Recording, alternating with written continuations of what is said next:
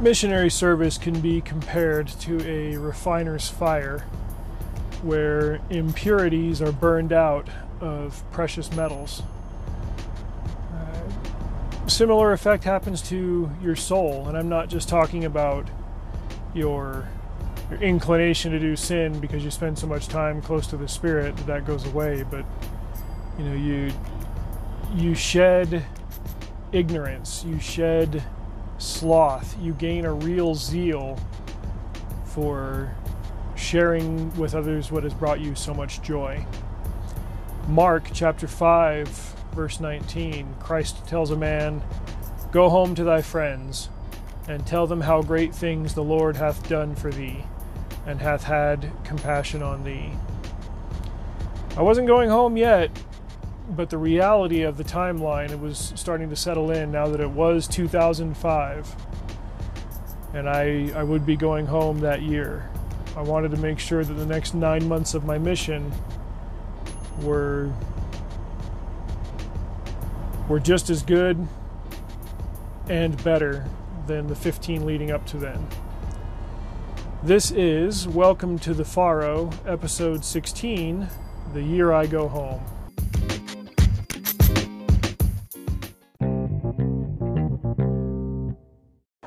There isn't too much more to say about Albacete that I haven't already said. Not a whole lot happened in January of note. January for me has always been a slow, cold month when you're waiting for the worst of the winter to freeze out and get behind you. I swear the two longest months of the year are January and September. September because really the summer's over, but the good celebratory months haven't kicked off yet. But we still spent the next couple of weeks, working, trying to find new people, paying visits to Rocio, paying visits to Juan Jose, and might have seen Randy out in the wild once or twice at the grocery store, but he didn't even say anything. Good riddance. But eventually, the transfer call came to Alcoy.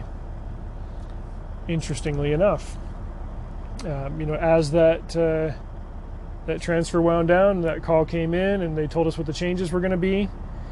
They say, "Yeah, you're going to Alcoy with Elder Jones," and I kind of laughed because I instantly thought, like, wow, I had somehow gotten it in my head that I wasn't going to get transferred here because it was in the same district. Silly me.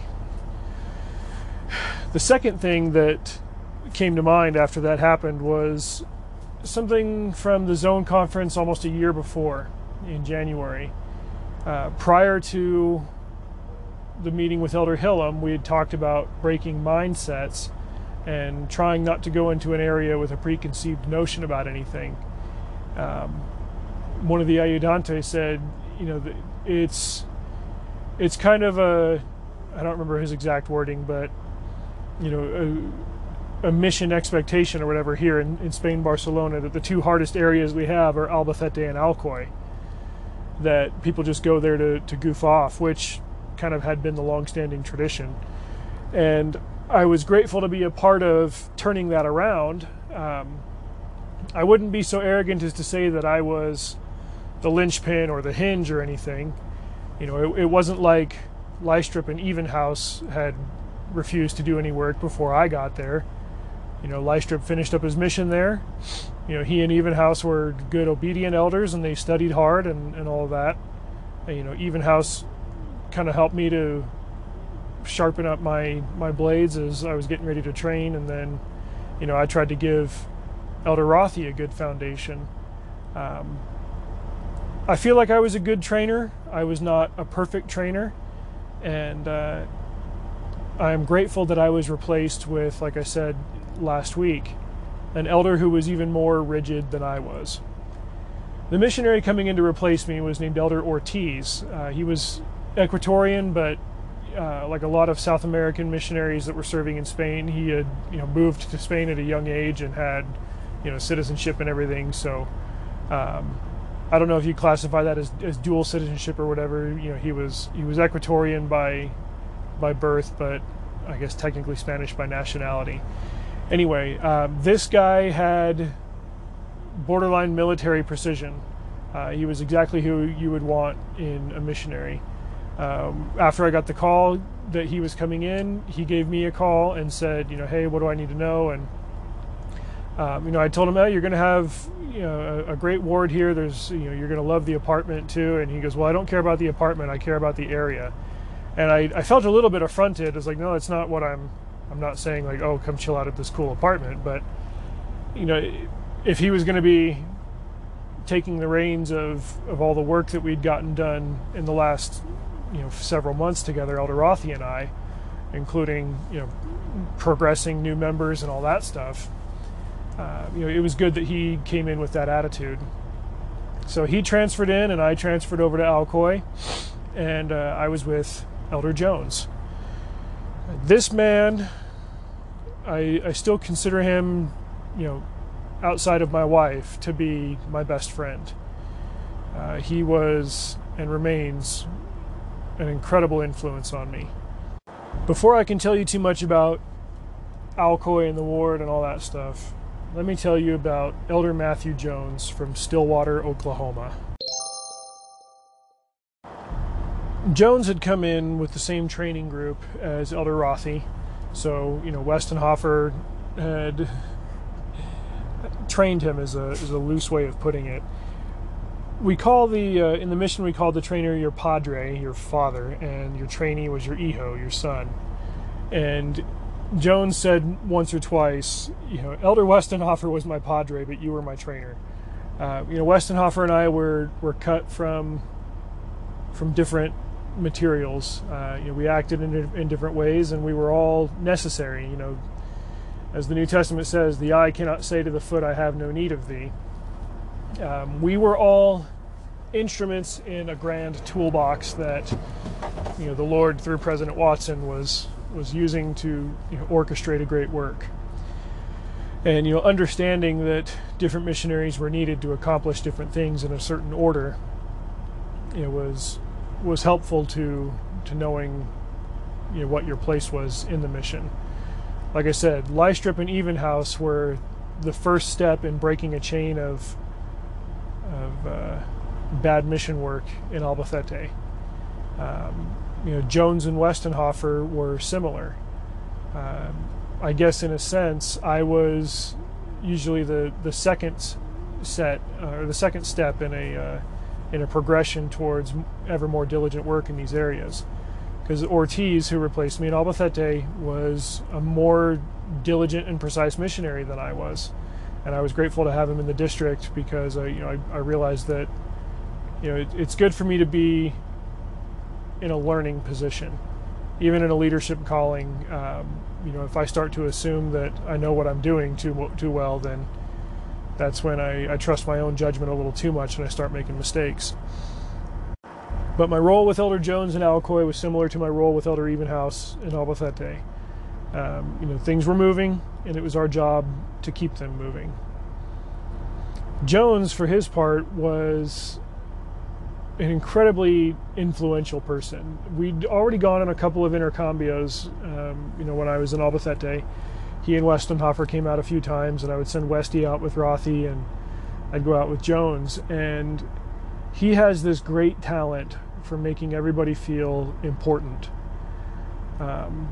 His grasp of the language those first few weeks was very, very low. He hadn't taken any in school or anything, so he was still kind of going through the rudimentary phases. It was his second language.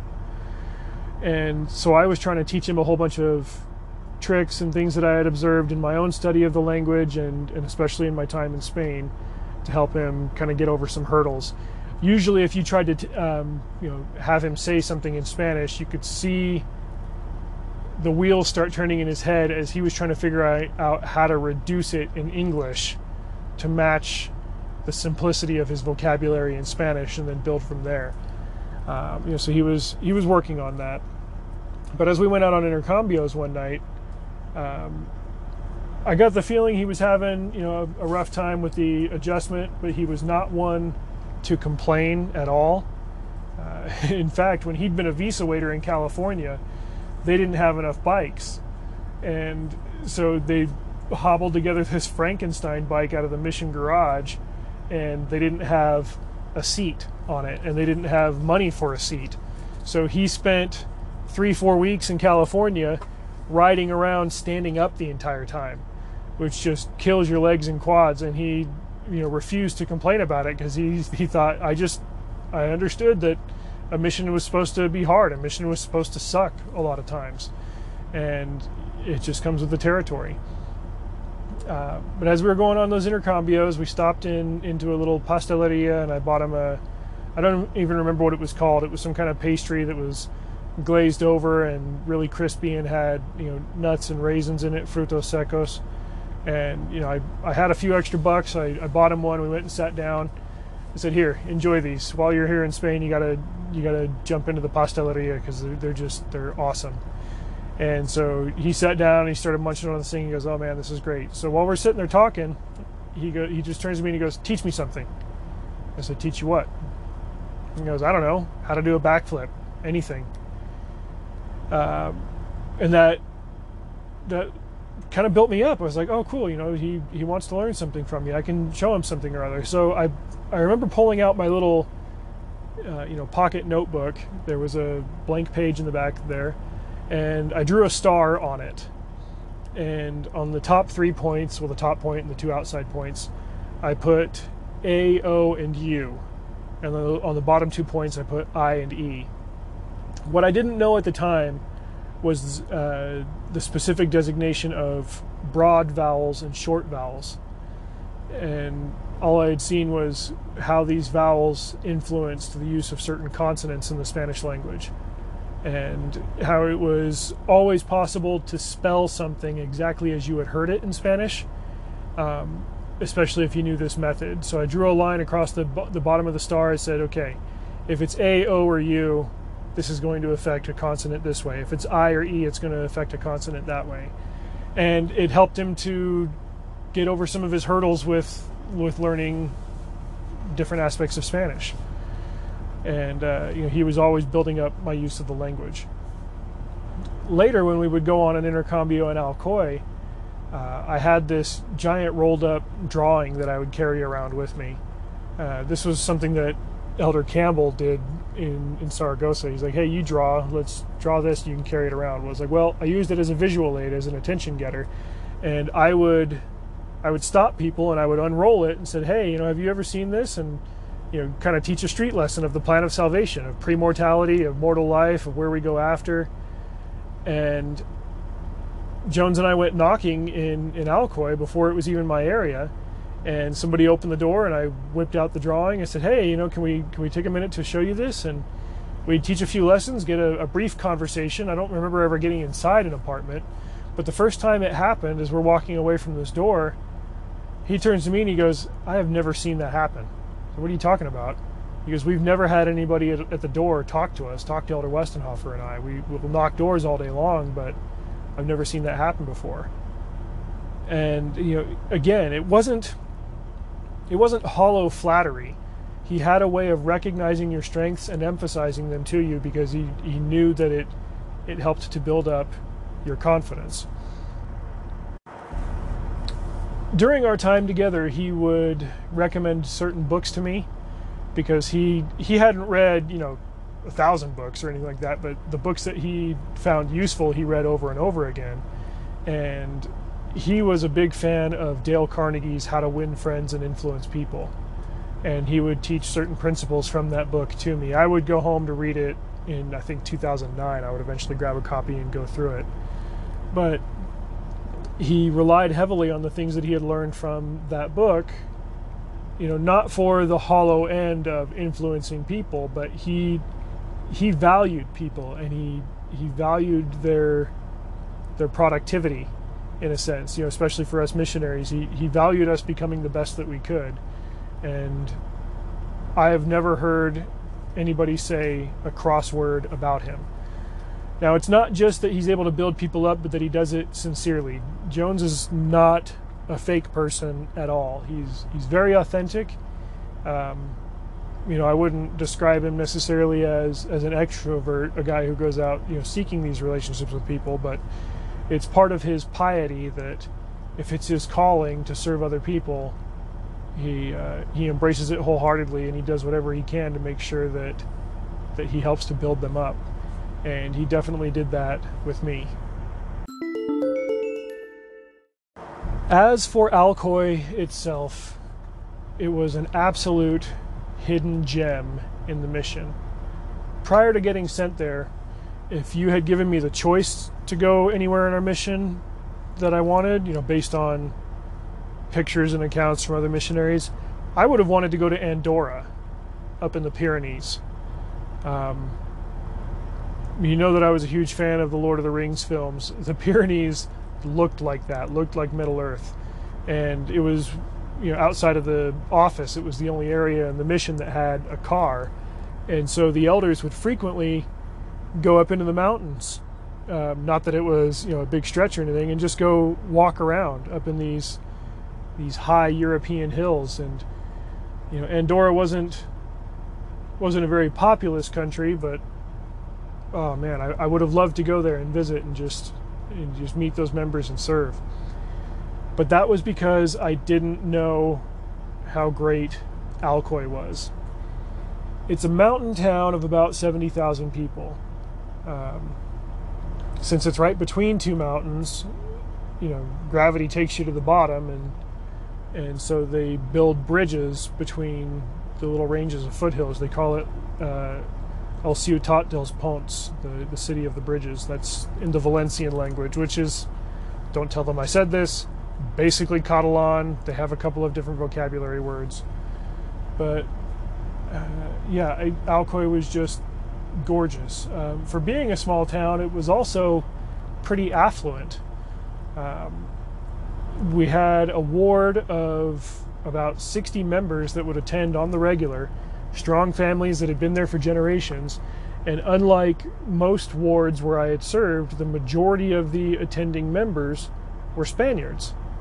You had the Olcina family, the Amaros family, the Garcia family, the Bishop of Garcia. He wasn't from Alcoy. He was from, I think, Andalusia, but his wife was Alcoyana, and so they lived there.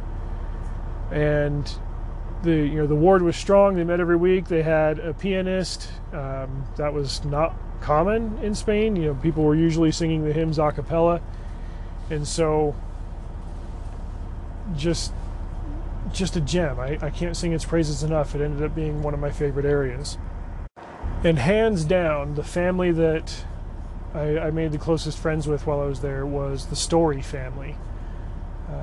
The son, Ruben, he's about 10 years older than I am, more or less. Technically American.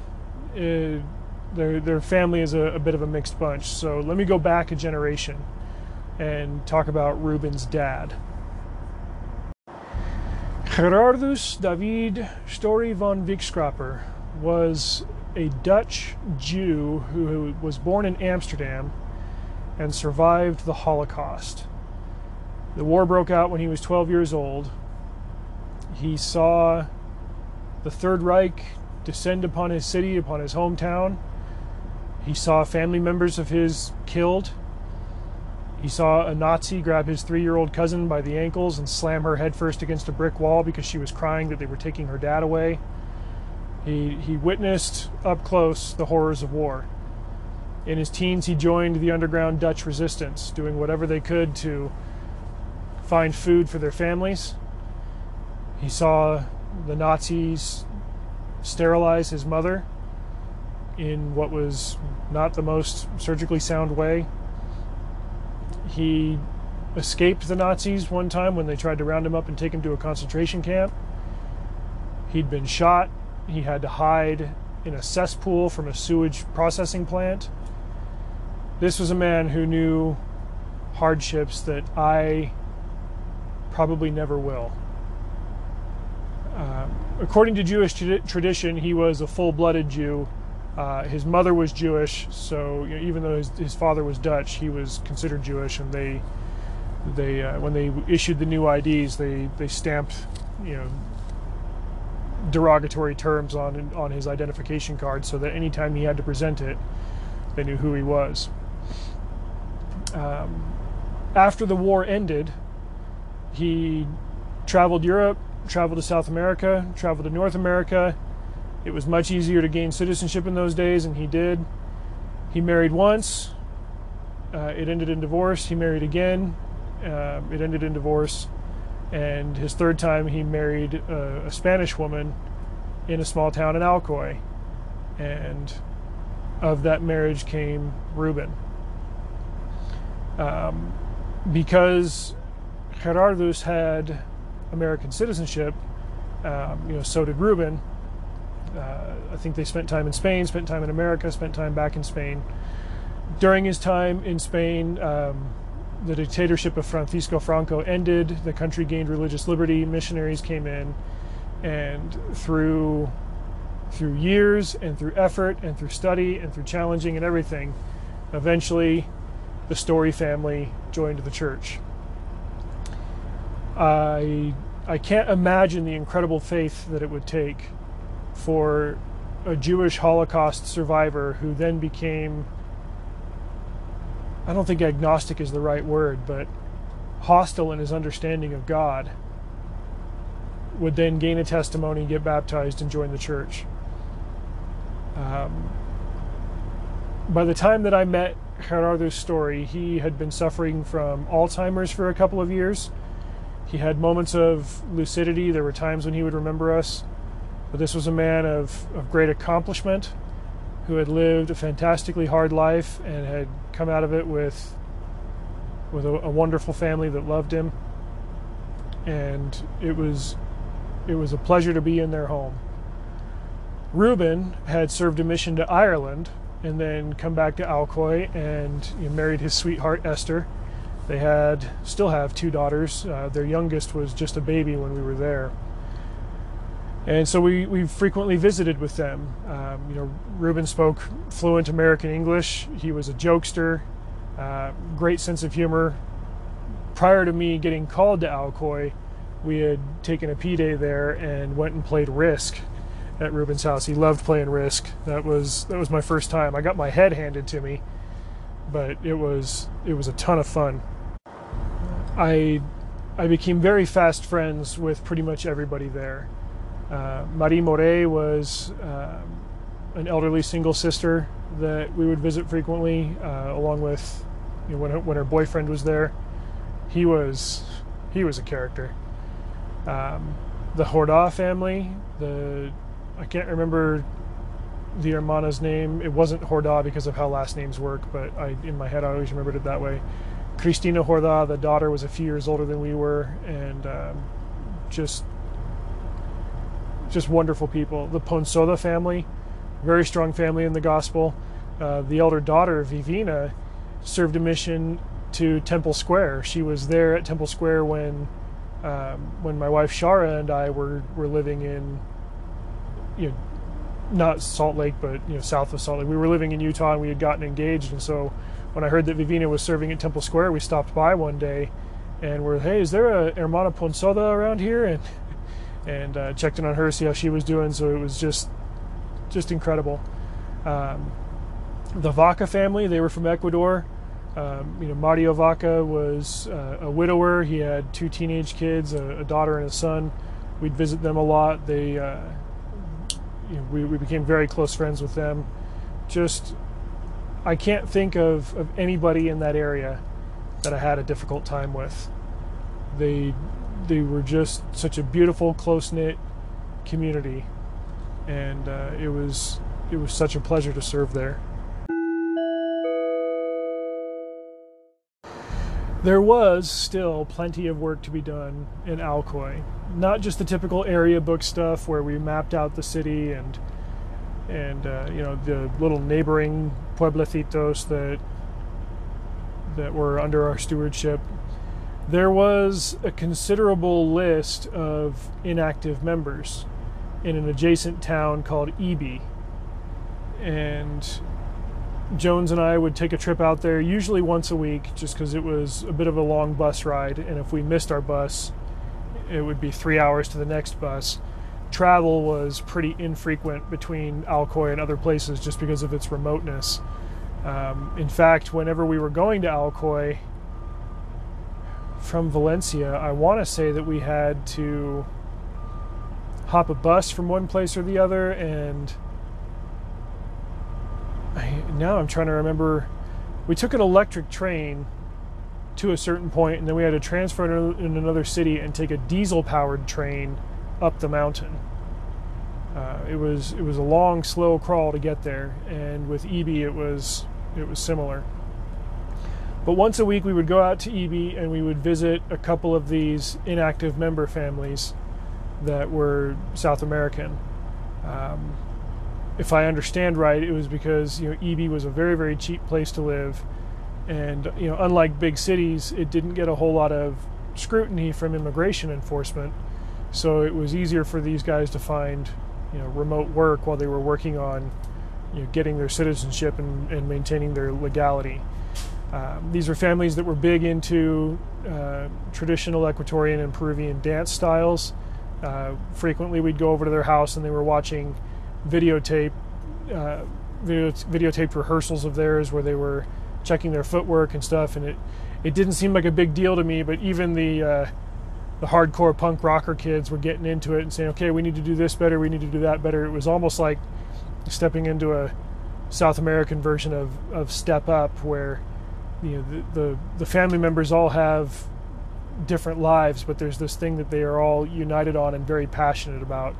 I found it to be a beautiful thing. I've got a story for you about these families in EB, but I will save it for the next episode because February is going to be a pretty full one. But needless to say, I very quickly fell in love with the area, not just for its natural beauty and the mountains and the trees and the excellent apartment that we had that was rented to us very affordably by some members. Just everything. It was going to completely break my heart what happened at the end of February. But that is a story for another week. So tune in next week, and until then, keep the faith.